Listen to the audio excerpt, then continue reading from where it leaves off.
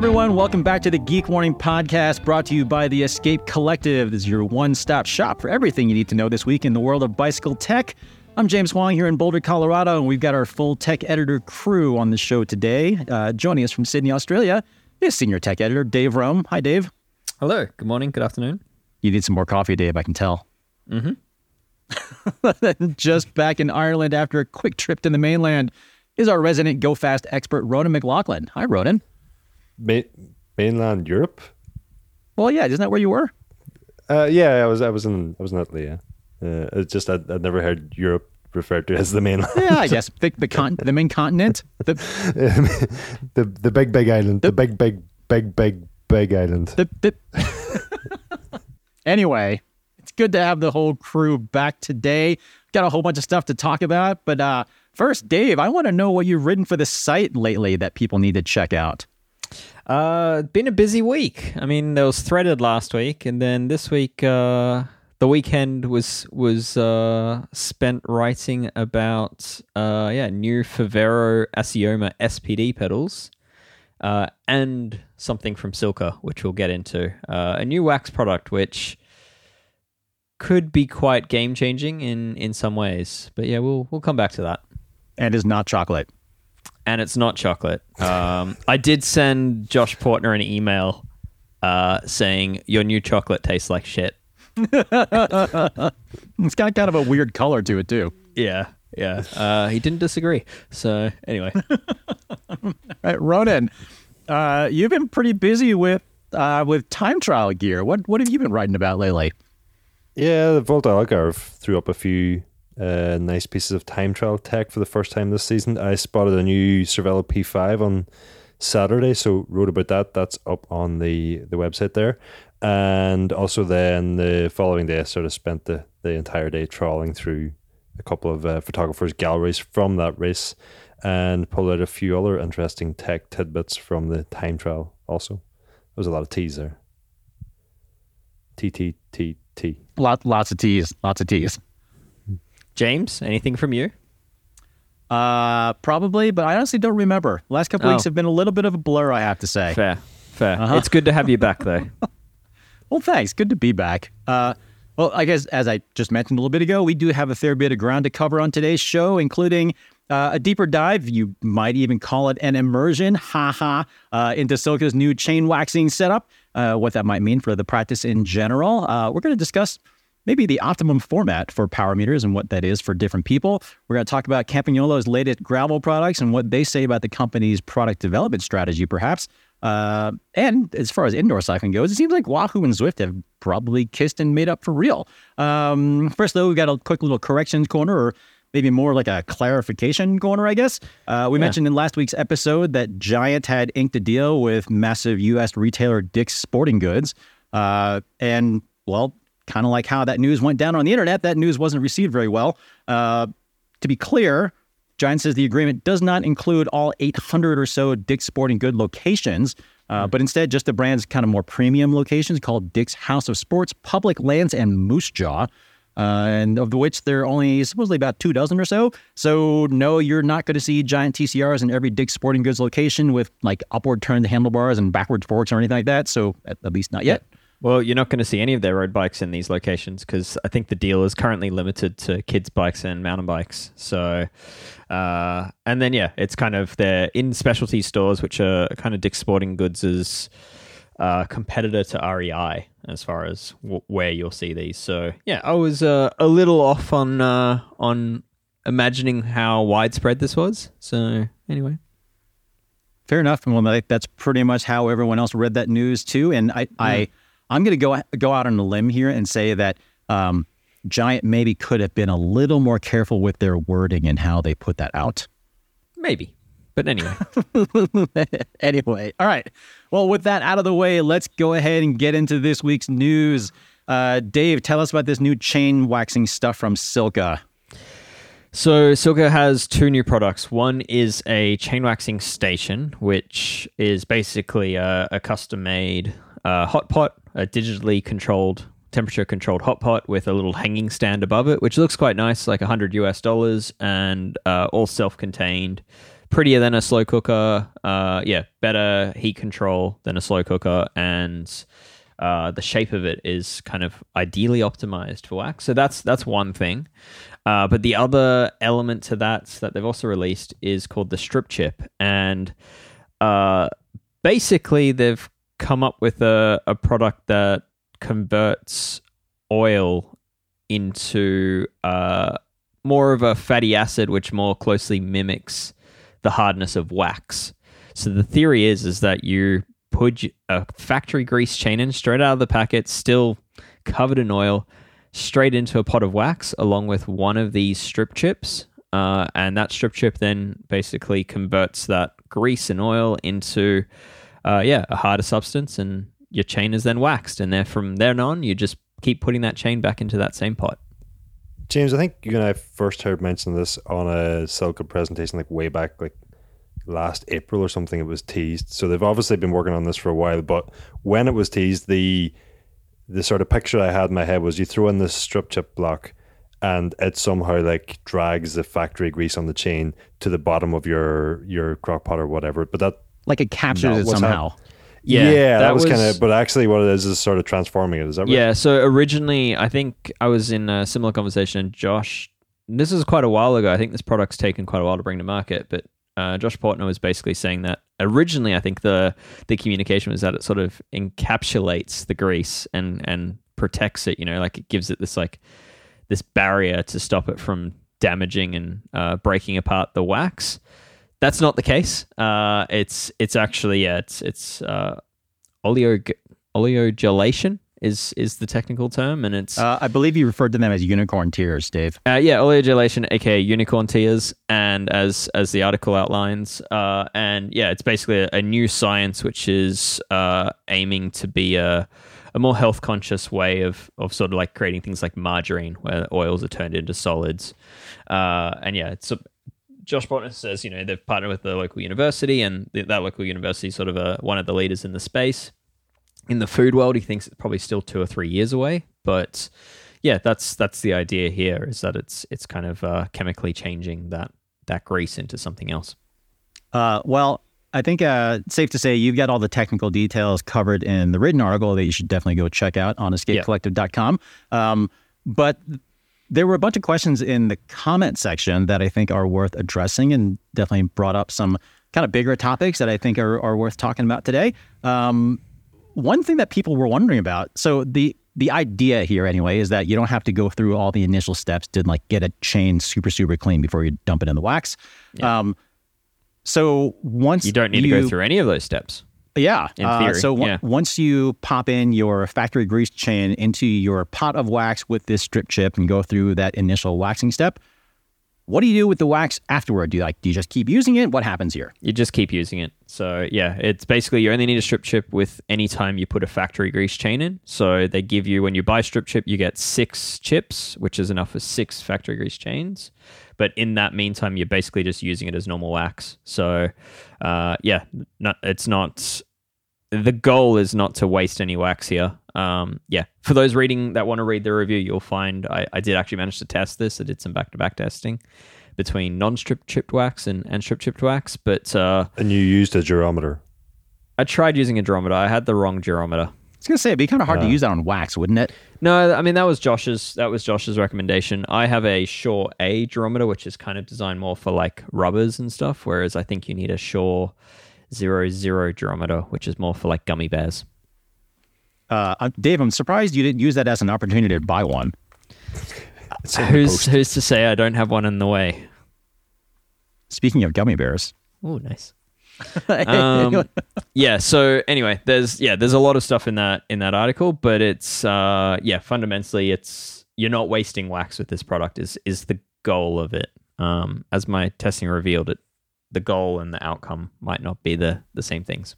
Well, another thing that was brought up is sort of the environmental benefits that this sort of thing might have, because by not using or by not having to clean the chain separately beforehand, you are also not using a whole bunch of probably pretty nasty solvents that need to be kind of disposed of, or like have nasty fumes and stuff like that.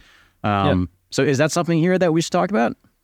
Yeah, sure. I mean, I think that argument is always a tough one because, say, this product results in a less effective wax, then how much less durability are you getting out of the drivetrain, and therefore are you creating waste at that end of the product cycle?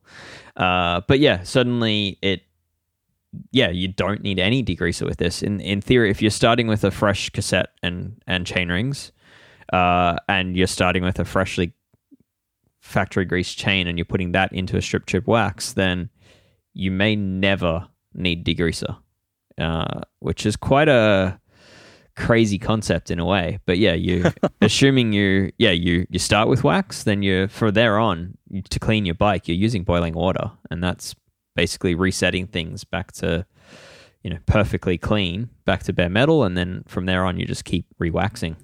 So yeah, it in that sense it could be a real game changer, in that people may never need to use degreaser again.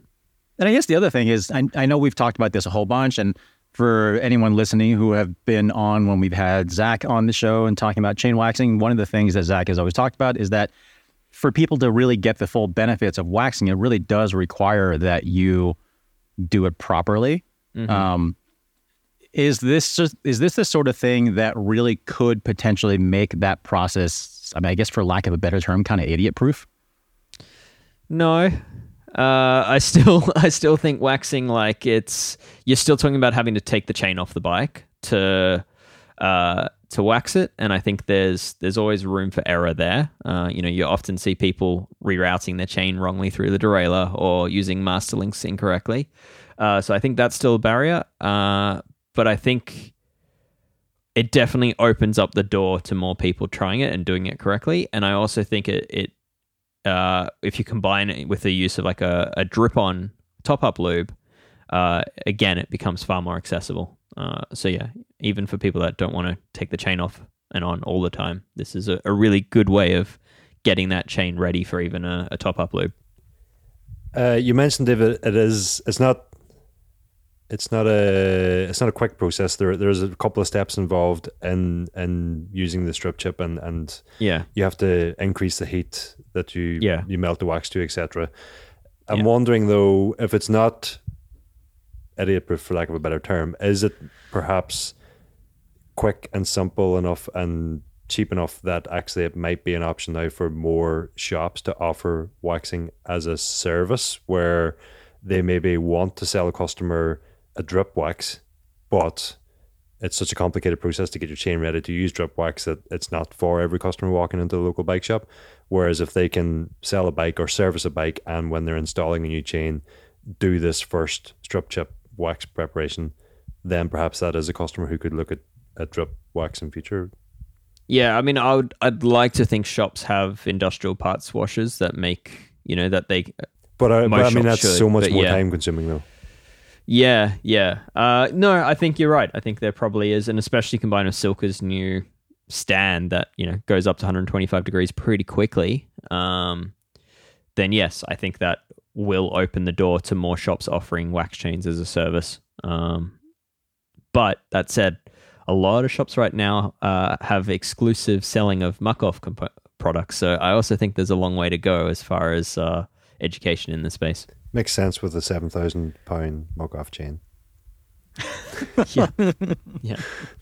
So, I mean, that's not to throw too much shade, but I guess, we're talking about, that there is testing out there that's proven some of these products really give huge differences in absolute drivetrain durability, and there's some brands that offer incredible margins, and muck-off is one of them, which is good business for a shop. And a wax chain, unfortunately, is as pessimistic as this is, chain waxing is probably not great for shop business. They'll stop selling chains, they'll stop selling cassettes, they don't sell lube anymore. Like there's actually, as far as the bottom line goes, it's probably not the greatest thing for them. Yeah, I think you alluded to it there, but the remaining question mark for me is it as fast as other waxing options? Which, I mean, so time will tell, or testing will tell. They're testing it. He says early results are surprising enough that they're trying to figure out why. Surprising in a good way, or like surprising in what way?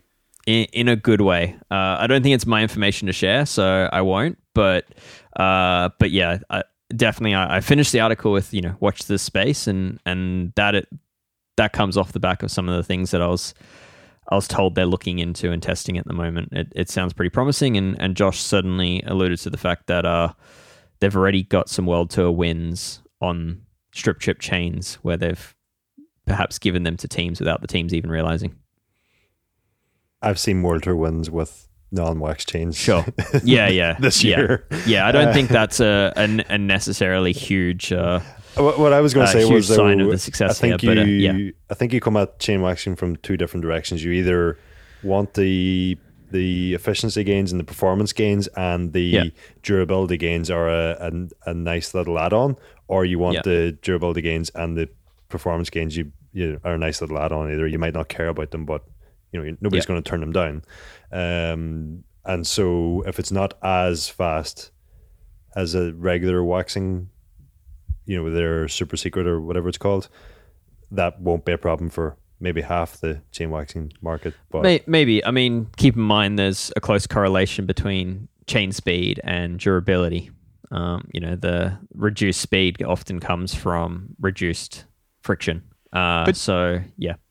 But either way, it sounds like even from Josh saying that the results were kind of surprising for him. I mean, ultimately, it seems like the whole point of StripChip to begin with was to make the whole process just easier for people. Yep. So if it does end up being lower friction, that's just kind of a nice little bonus. But for sure, it really does seem like that was the primary motivation, is just to make it simpler and more approachable for people. I mean, granted, the StripChips themselves are not very expensive, but the process is still a little finicky, which is why Silca has that specific pot, because they do have fairly narrow temperature guidelines that they want you to stick to for this. So, I mean, part of me makes me wonder part of this whole thing makes me wonder is still if Silca has a lot of really good products, I think, but I think, as is often the case with stuff that was really developed by pretty hardcore engineers, a lot of the stuff, it works the way you want it to when everything is the way you kind of designed around. So, I mean, I don't really necessarily doubt right now that this stuff works the way it is supposed to. I am just wondering. I think it works. I just don't think it works quite as well as advertised based on what I've seen. But the thing is even if it works 80% as well as going through the multi-steps of degreasing and then proper waxing, that 80% is still so vastly better than most drip lubes that it's still a better option. Better than drip non-wax lubes specifically. Yeah. All right. Well, we will see. Like you said, Dave, watch this space. I know Adam Kieran's in the process of getting some stuff in for testing. Adam from Zero Friction Cycling. So we'll see how this whole thing goes. Definitely interesting development, though. All right, so this week, Italian power meter company Favero dropped their, I would say, pretty hotly anticipated new SPD-based power meter pedals. They sound pretty good. You can check out Dave's full review on escapecollective.com for all the details. But the fact that they exist at all kind of brings up an interesting question, I think. So when it comes to power meters in general, how do you decide what format makes the most sense for you, given that we've got pedal-based ones now and chainring spider ones and spindle-based ones and ones that are built into crank arms? Ronan, I'm going to toss to you for this one because I would say of the three of us, you're kind of the power meter guy. Yeah, for better or worse, I probably am. And I don't know, I think it kind of comes down to ease of use, reliability, and accuracy. And you could probably also chuck in how aware you are of the power meter when you're using them. So if it's something like the Favero Asiomo Shi, which is the Shimano Road SPD SL version, which increases the Q factor quite substantially. By like 8 meters. Yeah, I know we're going to get slated in the comments again. A lot of people say it doesn't matter. Have you ridden mountain bike cranks? I haven't. Well, I have, but I don't anymore. It makes a difference to me. I would feel that, and as such, that power meter is immediately ruled out for me. Yep. Other things like huge stack heights. And I ride mountain bikes, and I still found it too wide and awkward on a road bike. Apparently, it's just you and I, though, Dave. But I'm going to stick with it. And Shane Miller of GP Llama, I know he doesn't like them. So, and he's a big Favero fan. So, I always find it surprising that when I mention narrower Q factors, that is a problem for. I don't know if it's the same commenters, but definitely. Yeah. Anyway, moving on. How much they interact with my standard position, let's put it that way. So if it's a crank set, does it increase the Q factor? Does it I'm going to have to change bottom brackets or something like that. I think most people probably start with budget. So you look at what budget do you have, and then within that, now the two options remaining at this point are either pedal based or crank based, and then you've got single sided or dual sided. That's probably already determined by your budget, and from that point then you're probably into deciding if you've already decided you want pedals or crank, and I've explained why usually it's not pedals for me. It's because of the Q factor, because of the stack.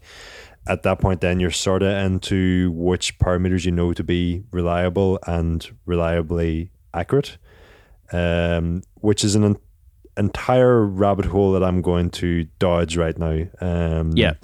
I'll just say I don't know how something can be inaccurately accurate, and I'll leave it at that.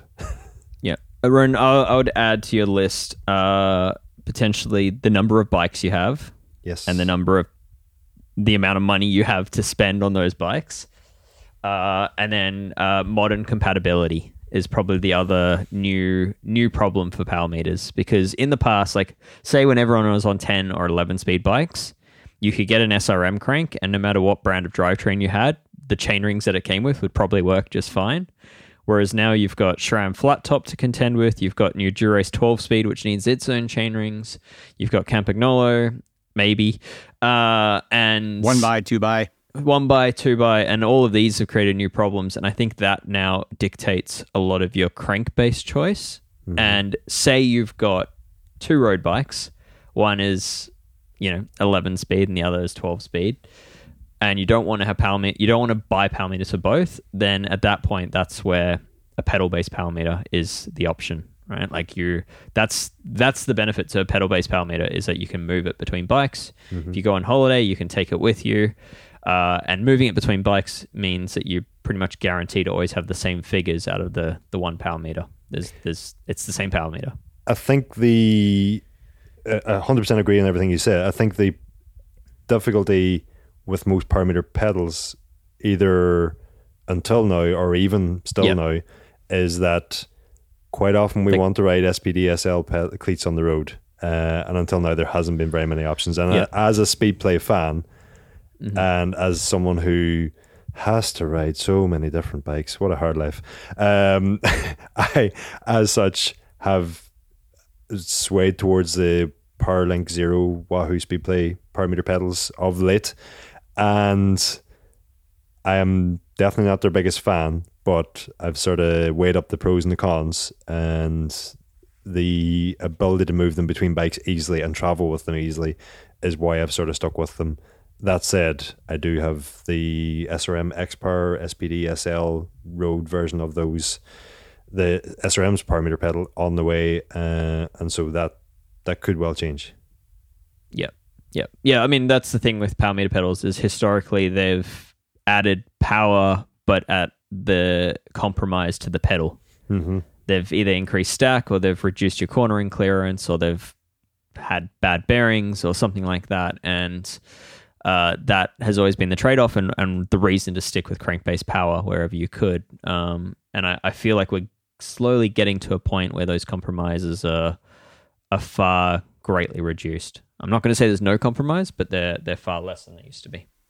Because in theory, it seems to me that if you make the assumption, or let's just say we're in sort of an ideal world where we are not dealing with those compromises that we've talked about, if we're looking at it strictly from a format perspective, like just it being based in the spindle or based on the crank arms or based on the spider, that sort of thing, am I wrong in seeing that conceptually the pedals probably make the most sense for most people?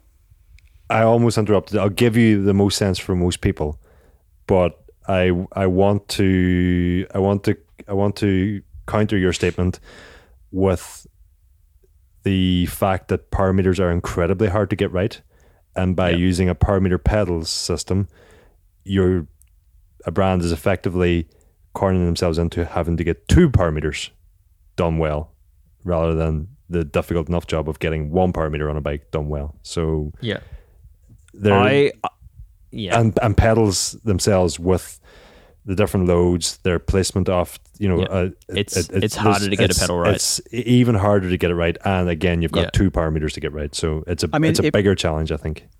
If it was easy to get right, we would have had those Metric Gear pedals, like 15 years ago now, right? Yeah. I mean, some have got it more right than others. Let's put it that way. Yeah. It's very interesting, this topic. I think we should probably get, again, Shane Miller, GP Llama. I think we might need to get him on a podcast, because in a few hours before publishing the review, I reached out and asked him if if his data was looking good on these Aciomas, and he mentioned something that he just teased in his video but didn't want to get into because it's a proper rabbit hole.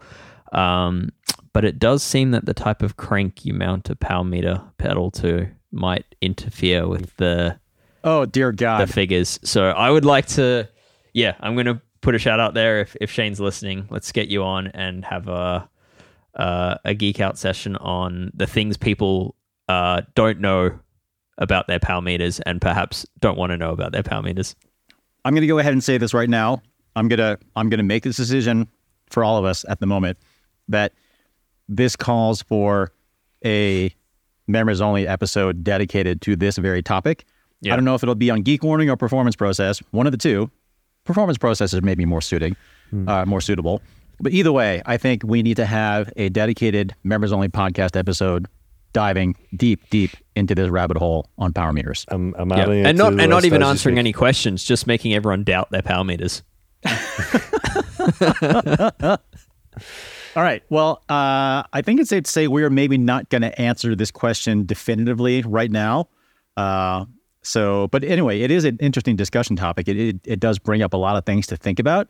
Coming back to Dave's review though for 1 second, because didn't Shane also mention that the new Aciomas could become his go-to power meter? Or I misquoting him. I remember I read your review, something along the lines of that. It's his new baseline. Yeah, which I mean is high praise.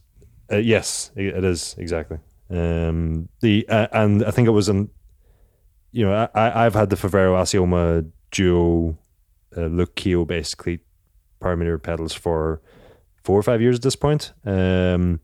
I think I did kill them, changing them between bikes too often doing aero testing last year. And I killed them before that because I used them on gravel and got a rock strike on the power pod on the left side, which I mean is part of the reason for the new pedals, and that that power pod is, those goblins are now contained within the axles. That's why they never previously recommended those pedals for off-road. I knew even though you could hack them. I was entirely aware that I was using them outside their recommended use case. Anyway, the point I'm trying to get to is that the one part of your review where my heart sank a little bit was when I got to the part about needle bearings and the use of needle bearings. And I'm no expert on this, but having been a huge Speedplay fan and tried out the Wahoo Speedplay pedals at the old place and gone through 5 sets of them that were having issues related to the use of needle bearings, that I believe those issues have been resolved now. I've got a set of Wahoo pedals that don't have those issues anymore. But so still running needle bearings? See, this is my question is, have Favero got it right? Is there potential there for issues going forward? So there is, as my review covers, there is play in the pedal body against the axle. Favero say this is a necessary amount of movement given the bearing system used, and that it won't get worse over time. And again, Shane Miller, he had these pedals a lot longer than I had, and he said that play did not get worse over time. I think it's still too early to confidently say. But yeah, I mean, there is a small amount of play in the pedal body. I couldn't feel it when on the bike. And I guess bigger picture is you got to look at what the other options are. So you can either have like a bushing, like a sort of a plastic nylon bushing, which has been done before and known to, when things go wrong, it can score the spindle and cause other issues. Or you have a radial ball bearing, aka a cartridge ball bearing, and that then increases the size of the pedal body that you have to have. It undoes the stack height advantages. And as Favero say, it's got less than a third of the raid loading as a needle bearing. So in the event of a mountain bike pedal, if you were to strike the pedal body against a rock or something, it's potential that you could damage a ball bearing, whereas the needle bearing is designed to handle those impacts. So I think time will tell, but I think they've chosen this path for a very good reason, and hopefully they've executed it correctly. Yeah, I'd just be able, like, I read your bit about the play all existing out of the box, and you're kind of wondering, if there's play, is that going to, is that going to wear on the axle? Like, they're not hiding it. They have it called out in their user manual. Like that it's there, and it's a byproduct of the bearing system, but it's not an issue. So yeah, I think they've done their time and research in these pedals. Like GP Lama said he'd had some for 12 months, which is pretty incredible. And yeah, I think they've definitely had these out in the world for a while now. But yeah, I think time will tell with all of this stuff, right? Like, it's such an unknown, but I also think it's worth pointing out that very few brands get their bearing systems perfect. I'm sure they were aware of the issues with the original Wahoo speed plays also. So hopefully there was some indication there for them to know what to look out for. Yep. But yeah, very, very few brands get their pedal systems perfect, and I would say not even Shimano has a perfect track record in this regard. So, if in 2 years this issue is bad enough that I have to change the pedal bodies for the €60 or whatever it is to brand new pedal bodies with new bearings, it won't be the pedal body; it'll be the axle. If that issue is, it'll be the axle that's worn, and at that point, potentially, yeah. So time will tell. We will find out. Mm-hmm. All right. Well, moving on. We got some pretty big news in the group set world. Campagnolo just announced a new Ekar GT gravel group set, sort of a modestly lower cost version of the original Ekar stuff that debuted at the end of 2020. It's still a mechanical 1x13 setup, but now there's kind of more aluminum and plastic instead of carbon fiber and aluminum. So it's about 300 grams heavier overall. But there's also now the potential for a 1048 tooth cassette for a little bit wider range, and you now have an optional smaller 36 tooth chainring. So you've got, like I said, potentially wider range gearing in general, but also just kind of lower climbing gears if you want them. And then we also have a reshaped hood design that's kind of has like less of a weird bump than it did before and less of a taper. It seems like it might be a little bit more agreeable for more people. The group set itself sounds pretty interesting. I haven't ridden the original Ekar stuff quite a bit. I'm pretty excited to get on this at some point. But I'm kind of more curious what Ekar GT might indicate for, I guess, maybe some future upgrades to Ekar, but also what it might suggest for Campagnolo's strategy in the market moving forward overall. It's an interesting one. I see this as being very similar to how SRAM released SRAM Force, which in many ways is better than its pre-existing SRAM Red. Like they trickled down a lot of the best bits from Red, and then revised hood shapes and everything like that. And right now in the market, I would rather have the SRAM Force than the current SRAM Red. And I kind of see similar things happening now with this Ekar. I think I'd rather have the cheaper GT than the pre-existing Ekar, and I think potentially they're opening the door for electronic. Maybe have a lower price mechanical version and then a higher priced electronic version. That's my what I find kind of intriguing assumption about all this is that I think, generally speaking, for people who are familiar with Campagnolo as a brand in general, they are still very much thought of as a road brand. And on the road, they have clearly gone all in with the kind of ultra premium end of the market.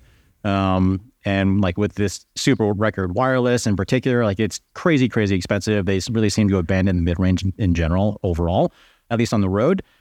Whereas on gravel, they're like with this Ekar GT stuff, they're moving downstream, not up. It kind of makes me wonder, like as far as like, yeah, I mean, it's like the super record wireless is sort of like their prestige group set. But I think word on the street was that Ekar is essentially what has kept Campagnolo afloat for the last few years. And, you know, by some estimates I've heard that it accounted for something like half of their sales over the last few years. So is this the sort of thing that, you know, Ekar and Ekar GT is kind of more the volume play that brings in the cash so that they can continue to develop the prestige stuff? Yes. I mean, Ronan, I can visually see you kind of like biting your tongue a little bit there because it seems safe to say that super record wireless has not really gone over super well. I'm just biting my tongue because I could go either way on this. I just can't really. I know from the past few years not to predict what Campagnolo is going to do next, because I'll get it wrong. I'm trying not to do that again.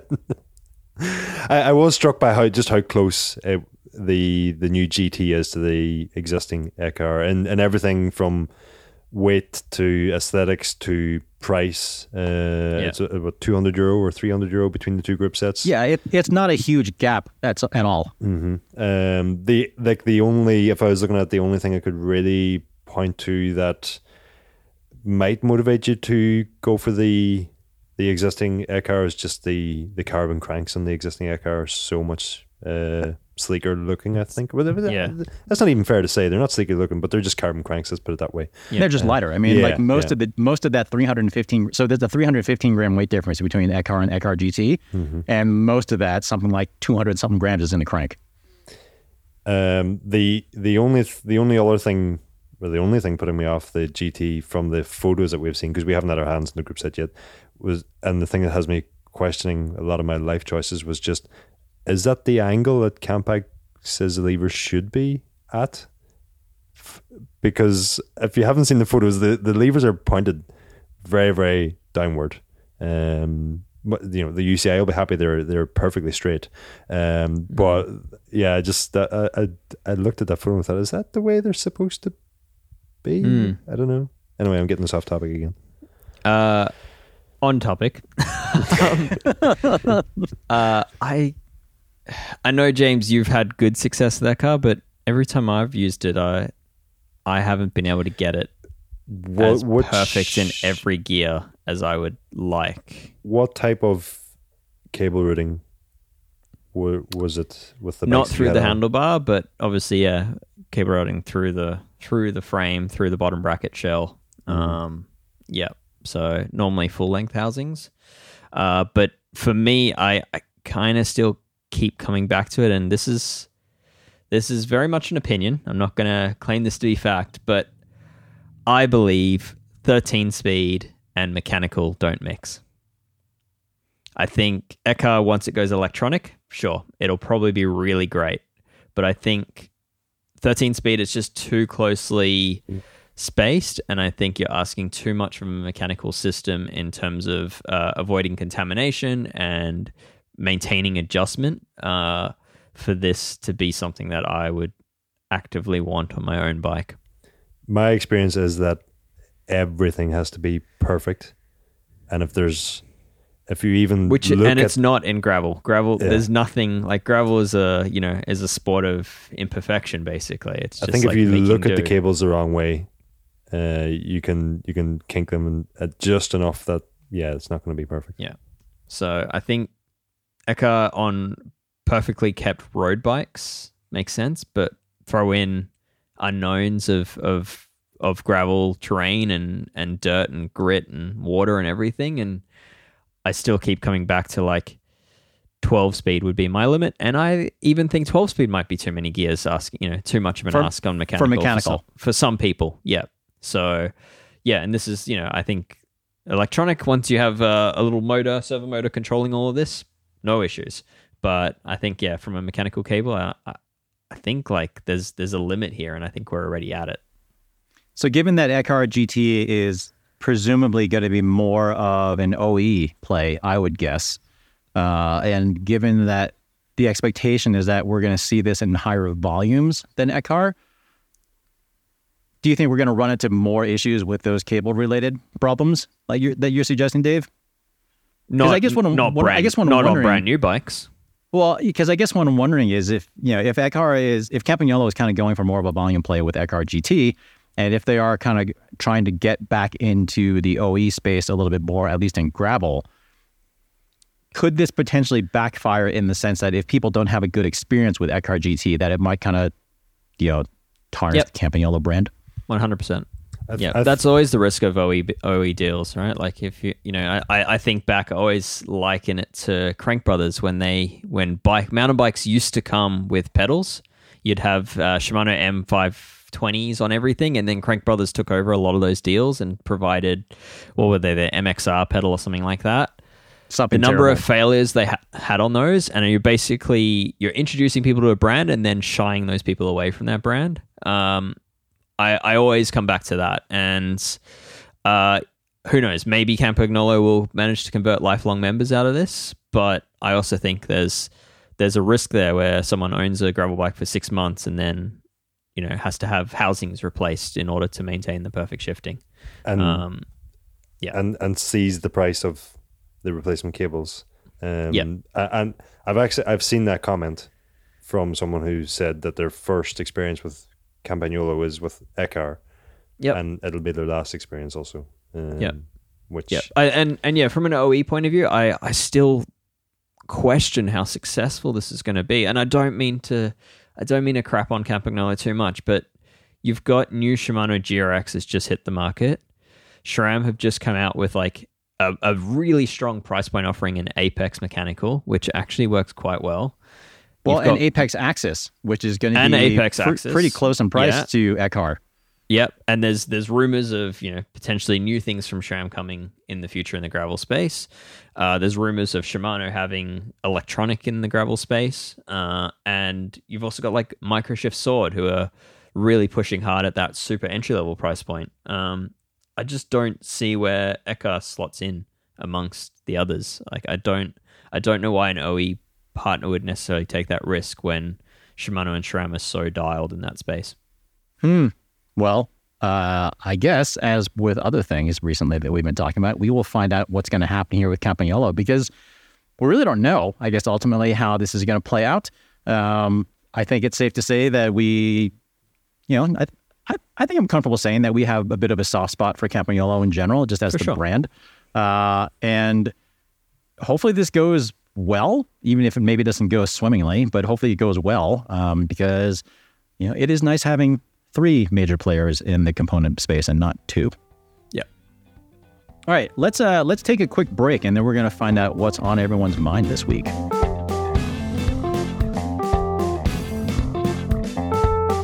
All right, so another little bit of news this week that I think is, well, the news itself is not necessarily super applicable to our audience. SRAM announced some new hydraulic mountain bike disc brakes called Maven, which are kind of geared more toward the downhill and enduro crowd. But in doing so, in this introduction, there are some technical features on these brakes that I think are worthy of just kind of more general discussion, because it's kind of a pretty big turn of events for SRAM as far as their mountain bike brakes in general. Right, Dave? What do you got on your mind about these? Yeah, so, I mean, firstly, like, if you want a picture of these and you came up into mountain biking in the early 2000s or late 90s, if you can recall the Magura Gustav, then you've probably seen the new calipers for these, but... Lots of bolts. Very interesting break. Namely, SRAM seem to be slowly committing more and more toward moving to mineral oil. So we saw the DB8 break, which was pitched as an OE offering for, where mineral oil just was a more durable fluid. It didn't need replacement every year. The SRAM officially recommend every 2 years. But yeah, from an OE point of view, it's it's a slightly safer material to be transporting, but more importantly, that bike could sit on the shelf for 3 years and not need a brake bleed before it went to the customer. Well, it's less intimidating for users to service at home too. Yep. Yep. So SRAM had already done a mineral oil brake, but this is the first mineral oil brake at a performance end of things that they've done. This is their downhill race brake, basically. So yeah, it kind of does change the communication for SRAM, because for a while there, they're like, dot fluid is the best, mineral oil sucks. And then the DB8 came out and they're like, dot fluid is the best, but mineral oil is great for the punters who don't want absolute performance and want to not have to bleed their brakes once a year. And now they're like, dot fluid's great and mineral oil's really good and can be just as good in a performance brake designed for World Cup downhill racing. So slowly we're seeing this trend, and I think 10 years from now, I wouldn't be surprised if SRAM were fully committed to mineral oil brakes at this rate. But other than the brake fluid, though, there is something very interesting with this brake where they're talking about being able to tune the brakes based on rotor size. So they actually have and color preferences almost. And color preferences, yeah. So I mean, they basically they have this limited edition set of brakes that gives you multiple rotor sizes, and they're basically saying that your power and your brake feel and all of that is basically tuned through rotor dimensions, and that how you brake and how heavy you are and how you ride will vary that rotor size. And I think that's quite an interesting messaging and perhaps something that the bike industry doesn't really talk about too much. And basically what SRAM is saying is that you should figure out your ideal rotor size through trial and error and through how the rotor itself shows heat. And that you don't want a rotor to be too cold, because then your brakes won't be working at optimal temperatures, but too hot, then you're also basically cooking the system. And they basically have instructed that people, look to the coloring of the rotors after long descents to figure out whether they're on the right rotor size or not. So, and this is applicable to anyone on steel brake rotors, which is pretty much every bike out there, every disc brake bike. So, browned or bronzed suggests ideal heat, as far as if you look at the arms that come off the braking surface. No coloring suggests you're not getting the brakes hot enough for optimal performance, and any purple or rainbow coloring suggests you've got too much heat. So if you've got too much heat, you need to go up in rotor size. If you don't have enough heat, you should go down in rotor size. And if you've got that brown or bronze coloring, stick to what you're on. How much would rapid braking to get stopped quicker to check the color of your rotors affect the color that your rotors might be? It's a good question. Maybe not one super applicable for mid-road ride while you're in a group. You said all bikes. Do you mean road bikes as well? I think it applies to road bikes if you're obsessing over braking performance. Like if you're wanting to race and have the best braking performance for late braking, then I think this is applicable, yes. Well, that raises the question, however, that if that sort of idea is supposed to apply to disc brake users in general, and if that is meant to also apply to road riders, I mean, that may very well be, but the fact of the matter is that road bikes in general are far, far more limited in terms of what size rotors you can run at all. Yep. So, a lot of bikes can't even handle a 180 front rotor. They're just not designed around it. Yeah. And then out back, you have the ability to run 160 or 140, but very few people actually run 140, it seems like. At least not on the road. I think you see a little bit more in cross. But, I've argued for a long time that it would be nice to see the option of a 180 front rotor on the road. If nothing else, you're oftentimes going much, much faster. Your descents are oftentimes much longer. And, the riders aren't necessarily that much smaller necessarily, especially for amateur riders. Gravel riding, I think it's interesting that you are seeing more bikes being available or at least compatible with 180 front rotors, which is interesting considering those speeds are lower. But you've also got more traction. Well, you've got more rubber on the ground in some scenarios. You do, but I'm thinking just kind of not necessarily in terms of overwhelming the contact patch, but just in terms of heat capacity. Yeah. Yeah, for sure. I think in gravel, the other thing to keep in mind is a lot of people are bike packing on gravel bikes with loaded riding, where they'll probably also drag the brakes more because, you're perhaps riding into uncharted territory where you don't know what's around the next bend. So, but yeah, I think there's a few factors there, but also gravel bikes, the obsession of weight is not as obvious, and therefore brands can get away with speccing 180 rotors and not lose sales as a result of it. Whereas your request on road bikes, I feel, is kind of limited to people living in mountain towns. I want to go back to the temperature thing for a second. Would an infrared thermometer not be the best option for checking what temperature you're... I don't think so, because the rotors cool down very quickly after the brakes are no longer applied. So I feel like unless you were to do that thing in almost sort of real time, which obviously is not advised, I'm not sure if that would give you a really good indication as to how hot your rotors get.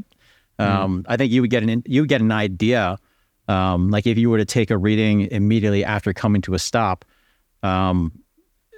I think you would get an idea how hot your rotors may have been, but I don't know if you would get a really good indication as to how hot they were. And granted, doing it based on color is obviously kind of just more like a rough estimate, but maybe that's enough maybe that provides enough information to give you, to give you good guidelines on what size rotor you should be using. That was the answer I was hoping for, because what I actually want is temperature gauges in our rotors that show up on our Garmin head units, and we can just track what temperature they get to. Oh dear God, I do not want that.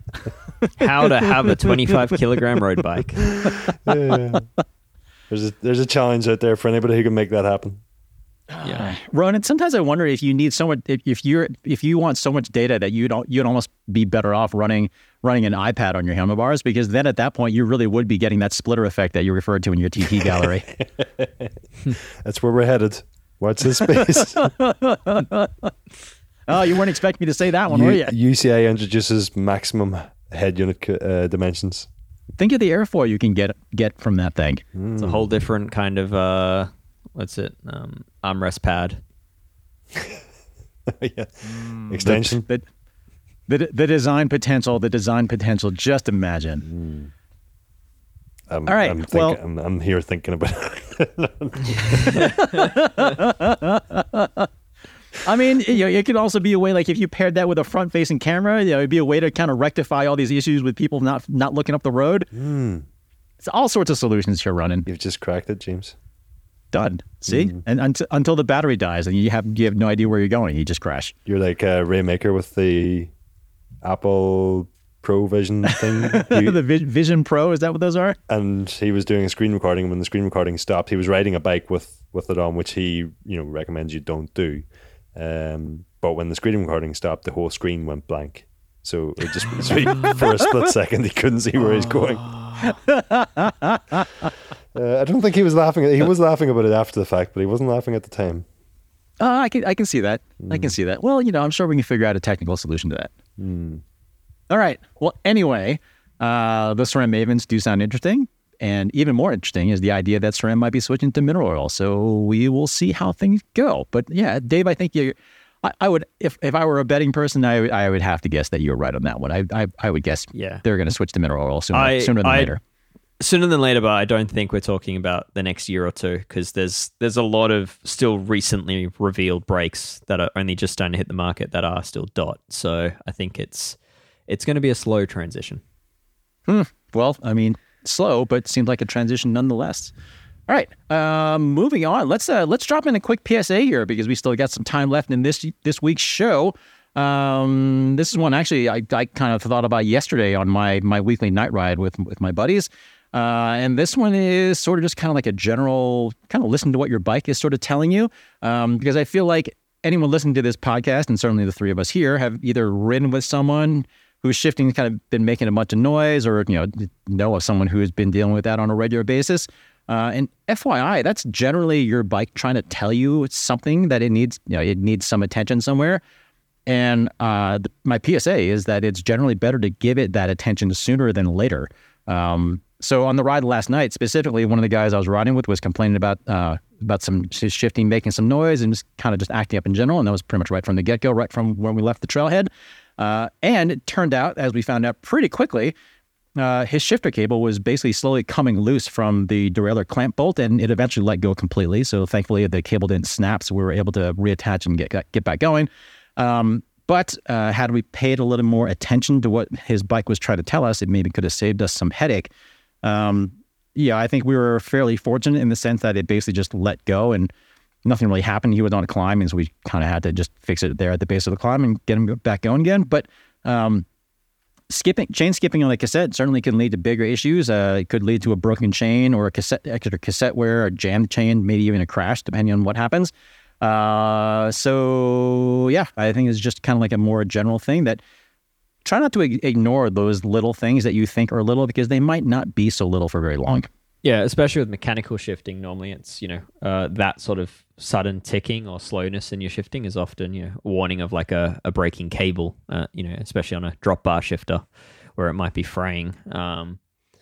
Broader, I'd say a very well-tuned bike is pretty close to silent.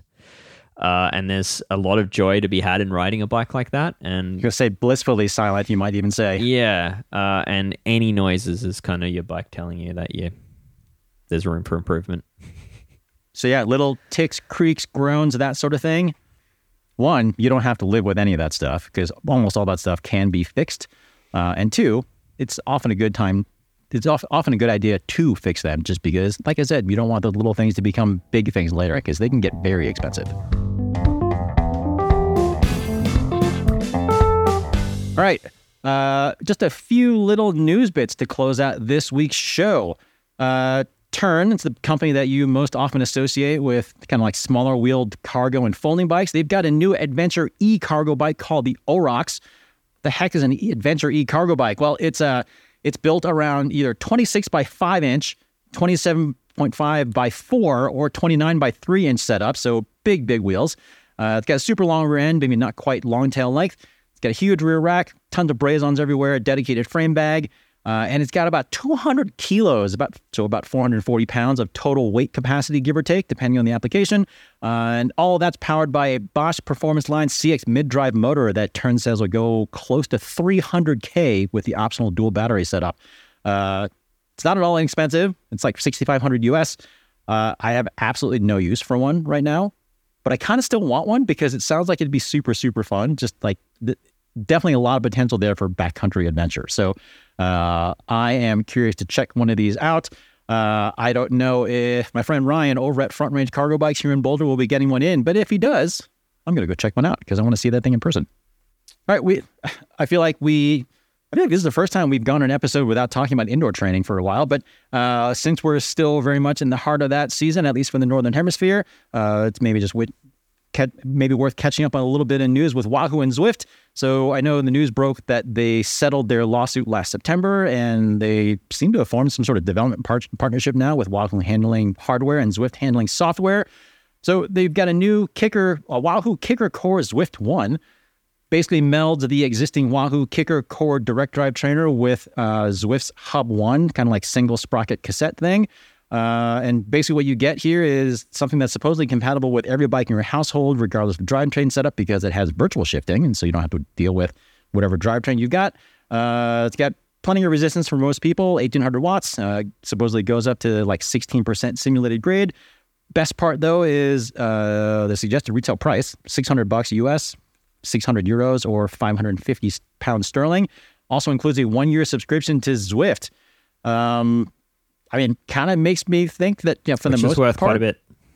Yeah, and it makes me kind of wonder for the most part for people who are just kind of more casually indoor riding, like, I don't know, they don't really need anything more than this, do they?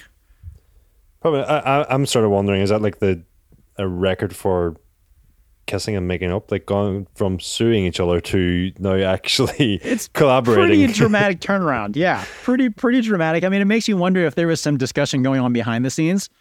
But either way, yeah, I mean, they just settled this lawsuit in September, and we're now in February. So what, 4 or 5 months down from when they settled, and now they're introducing co-branded products. So yeah, apparently they are on good terms again. I guess they're sending Christmas cards to each other again. I think, I mean, this is fairly obvious, but I think they probably both figured out they can't afford to sue each other and that they actually really need each other at this time in the way the market is at the moment. Well, and plus, the way these things go with indoor trainers, I mean, I think certainly Wahoo has discovered this during the pandemic, given all the crazy amounts of excess stock that they have sitting around. It's not like indoor trainers wear out like bikes that you wear outside. And it's not like, you have this propensity to upgrade every season or two for the most part. So, I mean, it really almost kind of seems like once you get one that suits you, that you're kind of in it for the long haul. And like, you're going to have that thing for years to come. And something like this, where it's not drivetrain dependent. So as long as there's not some drastic change in rear axle standards or anything that makes it so that your bike can't even attach to the thing, it seems like if someone were to buy one of these, they'd be good for quite a long time. Yeah. I do kind of wonder, though, is there, I don't know if conflict of interest is the right way to put it or something, but with one of the biggest players in the indoor trainer space partnering with the biggest player in the virtual training space, and you get a free year on Zwift if you buy the new Wahoo trainer. I'm just thinking longer term. Does that sort of is there a problem in the market if the two biggest players are catering to each other, and then other trainers from very good brands maybe just start disappearing because I don't know. I'm just sort of thinking, is there a negative aspect to this, like an anti-competitive kind of? Yeah, I don't know if I would go that far, but or at the very least, it suggests that the market is a lot smaller than a lot of people were banking on. Yeah. But like maybe Zwift has just seen the writing on the wall and they've decided to just partner with the biggest hardware partner that they could. And they're sort of just leaving companies like, Elite and Ceres and Tax to kind of just, figure things out on their own. And at the higher end. Yeah, and if I were one of those companies, I certainly wouldn't be super happy about this sort of partnership, but so be it. I mean, I would have to guess that Zwift probably has better visibility on what's going on in that space than anybody else. Different customers. I mean, this one we're talking about is very much about getting more people on the Zwift platform. It's an entry level point. Yep. And probably a very just a more casual level user is my assumption. I think it's kind of a lot of the same people who went out and bought treadmills after the new year. Yeah. That sort of thing. I think but either way. But I think the thing here is that it's probably, if these other brands like Elite and Tax are willing to hit the price point that Wahoo's hitting here, then perhaps that partnership's available. But there probably isn't a great business case for doing a trainer at this price point for a lot of these brands. No. So they can just have the high end. I seem to recall something about Zwift would make the sort of software or the firmware update required for like a single sprocket setup available to other manmanufacturers when they first announced the Hub 1. I don't know if that's happened or not yet, though. I haven't seen it anywhere else other than the Zwift Hub 1 and now the new Wahoo. No, I don't think there's anything more sinister going on than just Wahoo's willing to hit this price point and probably other brands can't. Yeah, and it is also just worth pointing out that Zwift Hub 1 is now discontinued. So it is discontinued. Sorry, I thought you said it's not discontinued, but it is. No. So the Zwift Hub 1 is discontinued. It is no longer available. So this, as far as hardware goes, this is it. So and I just want to be clear. I didn't want to suggest anything sinister going on. I'm just sort of thinking bigger picture. Yeah. Sure. Yeah. Either way, interesting times in the indoor riding space. Last couple bits. So Enduro Bearings, they've got a new T47 variant of its max hit bottom bracket where the cup itself is the outer bearing race. So Enduro says that allows for bigger and more durable bearing balls, which, it certainly makes sense conceptually. And I've got one, I've got a different size one in my trail bike, and that's been holding up quite well. So good to see them adding more sizes in that. And finally, if you want to go aero on your Shimano GRX 1x setup, Wolftooth's got a new 1x chainring setup available in 46 to 52 teeth in both round and oval shapes for gravel racers looking for every last possible advantage. That one looks really good, but the key thing to know there is Shimano themselves don't do anything that big as far as chainrings go for GRX. Yeah, so that's the key point for it. It is very much aimed at gravel racing, for sure. No question. So yeah, somewhere around $100, $120 US, depending on size. But yeah, they would look pretty good. All right, well, that'll do it for this week's episode of Geek Warning. Couple bits of homework. Yes, homework for all of you before we leave. So Dave's got a fantastic newsletter called Threaded that goes deep into everything tools and workshop related. I can't believe you're likening my Threaded article to homework. It's not the newsletter itself is not homework, but what is homework is that even though it's regularly published on the site, if you want to get it straight into your inbox, you need to sign up for that. So go ahead and do that over on escapecollective.com. Likewise, Ronan's got his own podcast called Performance Process that focuses on performance optimization for both you and your bike. That one's only for Escape Collective members, though. So if you want to hear those episodes in full, make sure you head over to escapecollective.com/join to sign up. Speaking of signing up, I also just want to remind you that Escape Collective is 100% member funded, meaning that it's only through your direct financial support that we're able to do any of this stuff, either in written or audio form, not to mention pay our salaries. So thank you for being members, or anyone who's listening to this who is a member. So if you're not a member, though, shame on you. It's kind of like walking into your grocery store and like grabbing an apple and just walking out without paying for it. So I like apples, Honeycrisps in particular, so go become a member, please. Anyway, thanks as always for listening. Make sure you become a member so we can stop yelling at you about it, and we'll see you next week for another episode of Geek Warning. The problem is they need everybody to become members because we're still going to be yelling. Leave that. If only we had such specific data that we knew like the names of the people who were listening who weren't members, because then we can like call out people specifically. That would be amazing. Yeah, maybe we should just start going through the alphabet. Andrew, Okay, I know you're listening. Let's start with our own names. Ronan, Andrew, Dave, James. Go there's an sign up. Andrew listening right now that isn't a member. I can guarantee it. The statistics say this. Andrew, you need to become a member. It's your time. All right, we'll see. We'll see if we see a spike in membership, but we'll have to give a thank to this new strategy. Anyway, thanks again for listening. We'll see you next time.